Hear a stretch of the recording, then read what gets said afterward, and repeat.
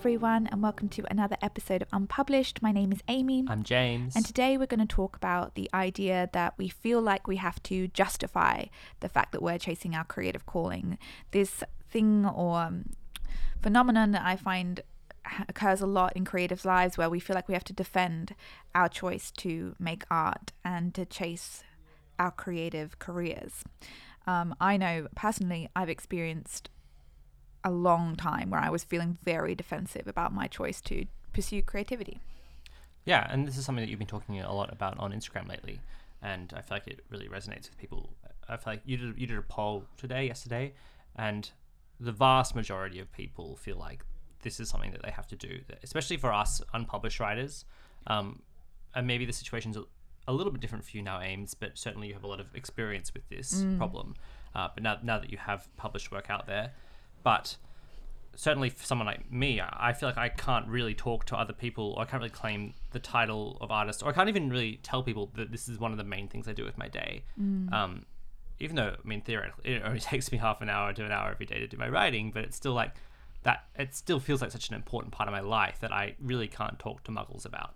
Even people who are close to me who know it, like I still feel, and even if they're lovely to me about it, I think it's a lot of it's internal. Like it's not them, it's not their fault. It's literally me being like, oh well, I've got to somehow justify to them my decision to make art every day. Yep. I think what you said about how it's to yourself a lot of the time is really valid. I polled the creators on my Instagram today and was like, how do you feel like you have to justify it? How do you feel like you have to defend your creativity? And for a lot of people, they feel like they have to defend it to themselves. It's their own inner critic that is really harassing them. It is their own internal voice that is saying, how dare you choose to chase your creativity? And I just feel like maybe I'll share some of the excuses and the ways that we defend ourselves. They're really far-reaching. We go to such extreme lengths to try and justify our choice to chase our creative calling. For me personally, I used hustle to justify my commitment to creativity when I wasn't making much money off of it, when I, wasn't well known, I wasn't connecting. I justified the fact that I was doing what I was doing by exhausting myself, and I would work ridiculously long hours that were really not beneficial to me in order to look legitimate. So even if I hadn't got a publishing contract, even if I was in debt, even if I looked like a failed artist, at least I could say, I was working really, really hard at trying to change that, and I was exhausted and burnt out, and I thought that meant that could in some way legitimize me. And a lot of people resonated with that. But there's so many ways that creatives choose to try and defend their choices. And that looks like, it's not serious. I'm not taking it seriously. It's just a hobby. I have to do it. This was an interesting one. I have to do it for my mental health. Like it's much more to do with like sustaining my mental health and because I actually want it.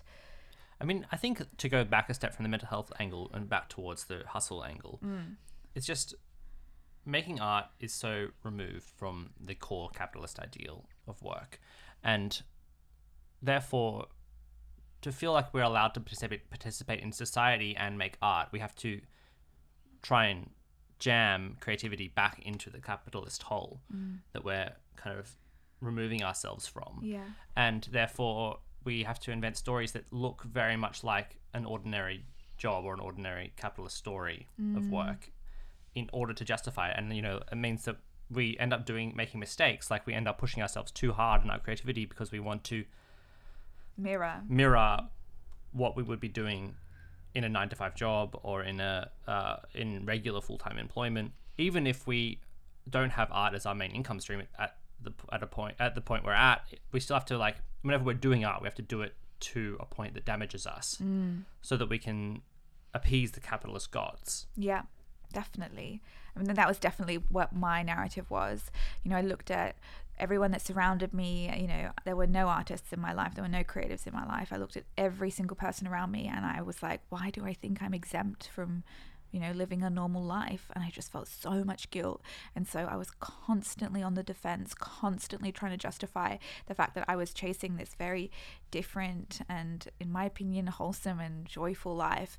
And I couldn't understand, I just thought it was too audacious of me. I thought I was being so selfish. I thought I was being so indulgent to to chase a life that was full of joy when everyone else, you know, just did what they were supposed to do. And that was where that defense came in. You know, I felt like I had to defend my choices. And we're so used to the reaction, right, of people being like, oh, really, you're trying to be a writer? Well, good luck. Or really, oh, you're trying to paint? Like, well, don't quit your day job. Like that, we're anticipating that response. So even if someone is a genuine, lovely person who's going to give us the time, we're not expecting it. So we automatically just go into our defensive mode. Yeah, I think this is something that all creatives need to be really careful about, because I think a lot of us can get really defensive about what it is that we do because we feel like we have to, because this is, you know, part of our self-protection, because we do have to move through a lot of people questioning us, a lot of people not understanding us.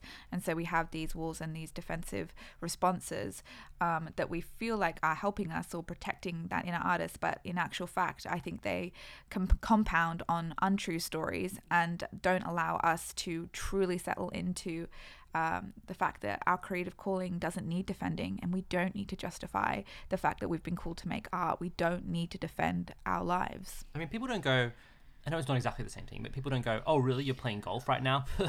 Well, you know, justify that to me. It's like, that's just an acceptable thing. People can love golf, and golf can give people so much meaning. I mean, this may literally go over like 99% of your head. I mean, to me, golf is an intrinsically frustrating, annoying game, which I'm seemingly forced to play. But it's just like, no one's going, oh, really? Well, what's your handicap? Or, well, what's the bloody point of you going out there and playing golf every week? Like, that's ridiculous. It's like, you'll never make money playing golf. And it's like, I know it's not completely the same. No, but I understand that, right? And it is like... Or you're playing video games? You know, well, you know how few people make careers as professional gamers? Yeah. Well, it's like, well, why with art do people feel the need to say that? Yeah. It's like, just mind your own fucking business. Yeah. Mind your own business. And it's like... And I know a lot of this comes... And as I said earlier, I know a lot of this comes from ourselves. It's like, yeah, well... Our egos should mind their own business too. Yeah. We need to rewrite this story entirely. I think this comes back to a question that I've actually been considering a lot lately, and I've wanted to write about it, and I will write about it, is this idea of, you know, why should I get to live the life that I want to live when, you know, other people have to live really hard lives? Why should I get to live a life of ease and creating and have fun and do what I want to do when other people are, you know, have no money and they're forced to, you know, work really hard at jobs that they hate? Like, why should I be allowed to chase creativity in a world full of pain? I think this is often what it comes back to. Yeah, and so it's guilt. It's guilt, yeah. I think for a lot of us, it's guilt. And I mean, this is a really big and complex conversation, and there's a lot of answers to it. Well, it's fine. It's funny because it's either guilt or it's like resentment or something. Or not resentment. I don't want to say that. It's like either guilt or it's like, or someone goes, well, I can't actually find the time to create, and therefore I feel like really stressed about the question, or really feel really stressed about talking about it. It's like almost two ends of the spectrum. Yeah, it is. But the guilt one's really interesting. And when I was speaking to people today about it on my Instagram, this came up a lot. Like, why should I be able to do this when other people can't? Why should I be able to have a life that's, you know, full of art when other people don't have that option? And that guilt often leads us to being very defensive. That guilt just leads us to being really like trying to justify our creative choices all the time. And we need to reframe that question completely. We need to understand that by doing what it is that we love and by chasing our creative calling, like, it is an incredibly generous and brave and beautiful thing to do, and that it gives other people permission to chase their art, and that the waste, like the profound waste, and like something's just so unholy about the idea of you having an opportunity to chase your art, but you choosing not to because not everybody can. Like, there's something so wrong with that situation. I just think we need to, like, a lot of this comes down to the unpublished versus published dynamic, where it's like, if you're published, you're valid, and if you're unpublished, you're not valid. And it's like the different, especially traditionally published, or your gatekeepers have approved of you. You know, to think about mine and Amy's journey, the gatekeepers have never approved of Amy, and the gatekeepers have never given Amy anything.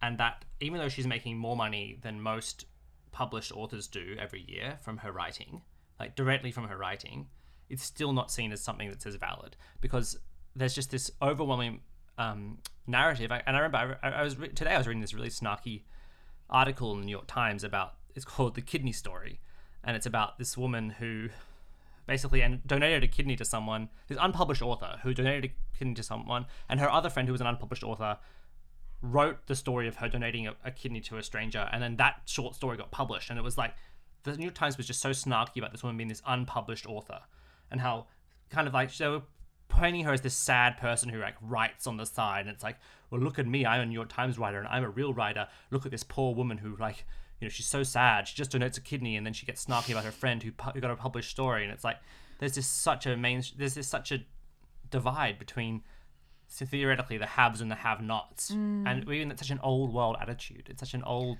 traditionalist attitude. It's like, hello. Really is. Yeah, I mean, completely. I mean, if we haven't got permission from those above, we just feel so much pressure to try and justify our choices. If we haven't been given permission, we feel this overwhelming pressure to have to justify the fact that we gave ourselves permission, you know, and who gave ourselves permission to give ourselves permission. Like, you know, there's so much of that narrative that goes around and around, and it's really enforced by society, who continually try to enforce this very traditionalist, very aging, very like it's going out of date belief that we need permission to chase our creative callings. And I think that's a really like astute observation, James. Like a part of the reason why I was so defensive about choosing to make art, you know, I would lie about it. I would, you know, the stories that I would come up with to try and keep myself feeling safe, because internally I hated myself for choosing to create. I think that was really the problem. I really lost my train of thought there. That's okay. I really like went on. I just thought about how much I hated myself for choosing to create art, and it just was such an overwhelming feeling because I was talking about permission, because I hadn't had permission, and I just felt so powerless and so embarrassed that I had chosen to do this on my own. And you know, it's just no wonder that we feel like we have to justify ourselves. But I just want to introduce this new narrative that there's just something really, truly holy and powerful when you are called to make art, you know, however that journey looks for you. But I mean, I want to speak to people who want to make this their profession, because that was me. Like, if you want to do this in a career kind of way, like, I'm just so proud of you, and I love you so much, and I respect that calling so deeply, and I just want you to know that you don't have to justify yourself in any way. Like, you've been called.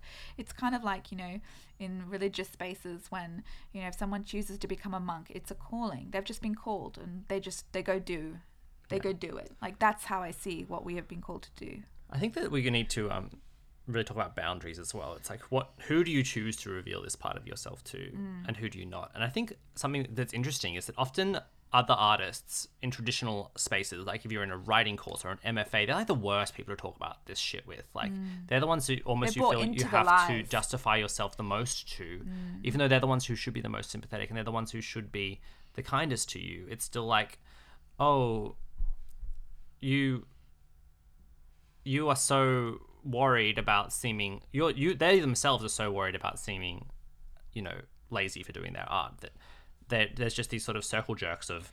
It's a really good point, James. I think, you know, we often bag out muggles, people who are choosing not to follow their creativity, as people who won't understand us and commit to misunderstanding us. But I think actually a lot of the time we're going to be most hurt and most vulnerable around other creatives who haven't got their shit sorted out, whose stories are consuming them.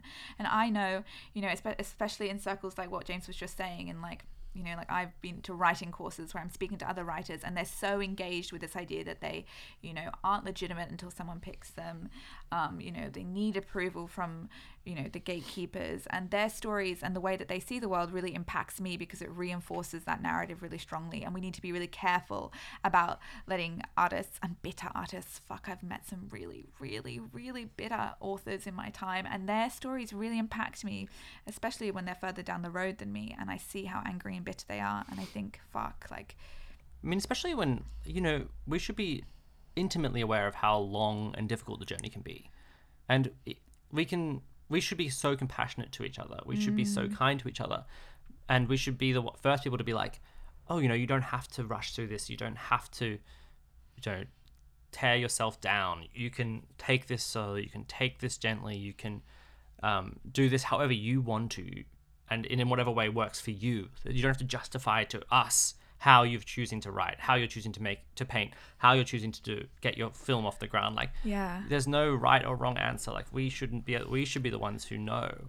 Yeah, we shouldn't be judging one another for however we're choosing to go on this journey. Yeah, that's so true. But I like this idea and this conversation of boundaries, and I think it is really important. Like, there are some people who you will just not want to talk about the fact that you are creatively called, and that's legitimate. I think spending time trying to justify yourself to these people, trying to defend yourself to these people, is a waste of energy for you. And I have people in my life who I just don't talk about what I do because it's just not worth it. It's just not worth it. And you're allowed to have those boundaries.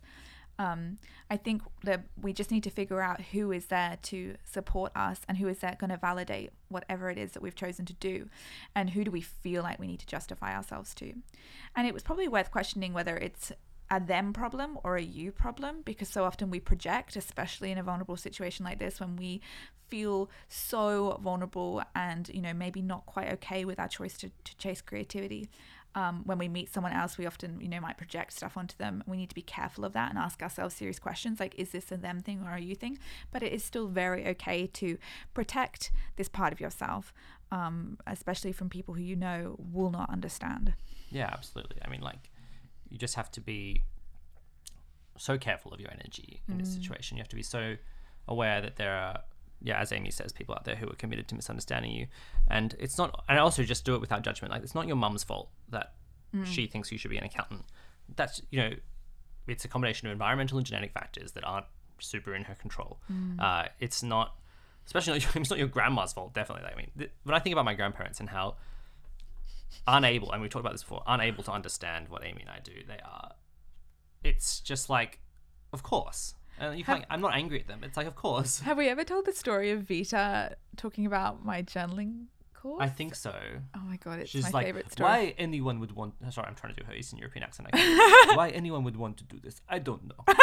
And it's just to our face. Like, why would anyone want no to do judgment. this? She's like, she doesn't... Like, she's not trying to be mean. She's just literally just telling us, like, she has no inability to... She has no filter. And she just why would anyone want to do this, Amy? And like, I didn't take absolutely any offense. Like, that woman is hilarious. Like, I knew she was. It wasn't a personal judgment. It's just really hard for older generations to understand this very new world that we're living in, and that so many creatives are taking advantage of. Yeah, I was just thinking today about how hard I still find telling people what we do. I still have no words to describe what we do. I have no words. Like, I've been doing this for so long. I have no words. I never know how to explain what it is that we do. I hate being asked what we've been up to. We're not traditional writers. We're not traditional podcasters. We're not traditional influencers. Like, it's like a weird... It is... We're not coaches. Like, it's like some kind of bleh job. It's an Amy and James thing. Yeah. Fuck, I hate how you have to always... People just are like, how do you make your money? That's literally what they're asking you. And then you have to describe it. Well, you go on our website. It's like, you just go on our website. I feel like I need to get People are going to our website chart. and they're clicking the buy button. And then that money goes into our bank account. Does that make sense to you? It's just like you'd buy something from a shop, friend. I think this comes back to this idea, like, you don't have to be explainable. You don't have to be easily palatable. You don't have to make a lot of sense. Like, the world is shifting and changing in so many ways. And life is looking really different, particularly for creatives who want to get, you know, take advantage of this really shifting world. And that means that your life is going to look really different to how people's lives have looked before. And you don't have to explain that. And you don't have to make it an easy, packageable, consumable sentence for people. And I think I've spent so long trying to find a good sentence to describe what it is that I do. And it's just, and like, you know, writing bios is a fucking nightmare for me. I'm like, I am creating what I want to create and I don't know how to make that a consumable bio. And I feel like we all just need permission to not make sense, to not need to be, you know, neatly packaged. You know, I'm not just an author. I'm so much more than that. And that's really okay. And I shouldn't need to defend that. Yeah, 100%. And I think, like, for those of you who aren't writing full time and who creativity isn't your source of income as well, it's like, it's totally okay for you to, one, protect yourself by telling people that you just love to write. I mean, that is fine. Create. You You're love to very, very create. biased I'm towards so writers. sorry. It's literally I think it's my autism, my inability to, like, comprehend people. Lack of theory of mind. And it's totally okay just to tell people that you just love to create. Like, you can protect yourself like that, even if sometimes it's just not worth the pain. And also, even if you are someone who makes money from it, just know, or if you don't make money, just know, even if you were suddenly making $1 million a year from it, people would still be like, really confused. what? Yeah. Yeah. And then you'd feel like you had to justify the fact that you were making $1 million. Yes, a year, it's never ending. It's never ending. Yes. Yeah. I just want everyone to feel seen and to know that you are so justified in chasing this calling. It is for you. This is your journey. It is so legitimate. For me, the place I love to write about this, to talk about this, is in my journal. And I just, every few weeks when I feel the doubt, when I feel like the crushing, like overwhelming feeling that I'm never going to get a novel of mine published, I go to my journal and I say, you are a writer. You are someone who is going to keep writing no matter what, because you love it. And irrespective of whether any of your novels get picked up, you are the sort of person who writes every day. You are the sort of person who writes every day. So don't worry about it, because you're just going to keep writing. And I talk to myself in my journal, and it's such a low pressure place where I can mother myself. Someone sneakily done Amy's journaling course? I was there when it was by filmed. osmosis. I love that you use that for, like, in that space, James. Like, I think you're right. Like, the journal can be such a beautiful place to coach ourselves in this and to rewrite those narratives. Just literally writing the words, just like James said. I think that and we're stealing this from probably James Clear. I can't exactly remember which of the modern self-help gurus it is, but that the "you are the sort of person" phrase, I love it. It's so good for me. Like, you are the sort of person who, and then that just really helps you step into that identity of like, fuck what everyone else thinks, fuck what my ego thinks. I am the sort of person who writes every day.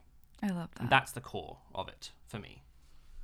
Yeah, I want to invite all of you to take that to the journal. Make a massive list. You are the sort of person that what? Just make lists of things of who you are. I do feel like it's useful to crystallize it as well, and not have 20 things that you are. I really like it to be a core thing. Like, oh, interesting. Like, I don't want to be the sort of person who does 20 different things. I like it to be something that it's like, the reason I am the sort of person who writes every day is because that is my main creative task. If I write every day, I feel like I'm moving towards something. I feel like that's satisfying my craving to write. That's satisfying my sense of accomplishment. It's satisfying my sense of who I am every day. That one thing. I love that. Cool. Should we leave it at that? Sure.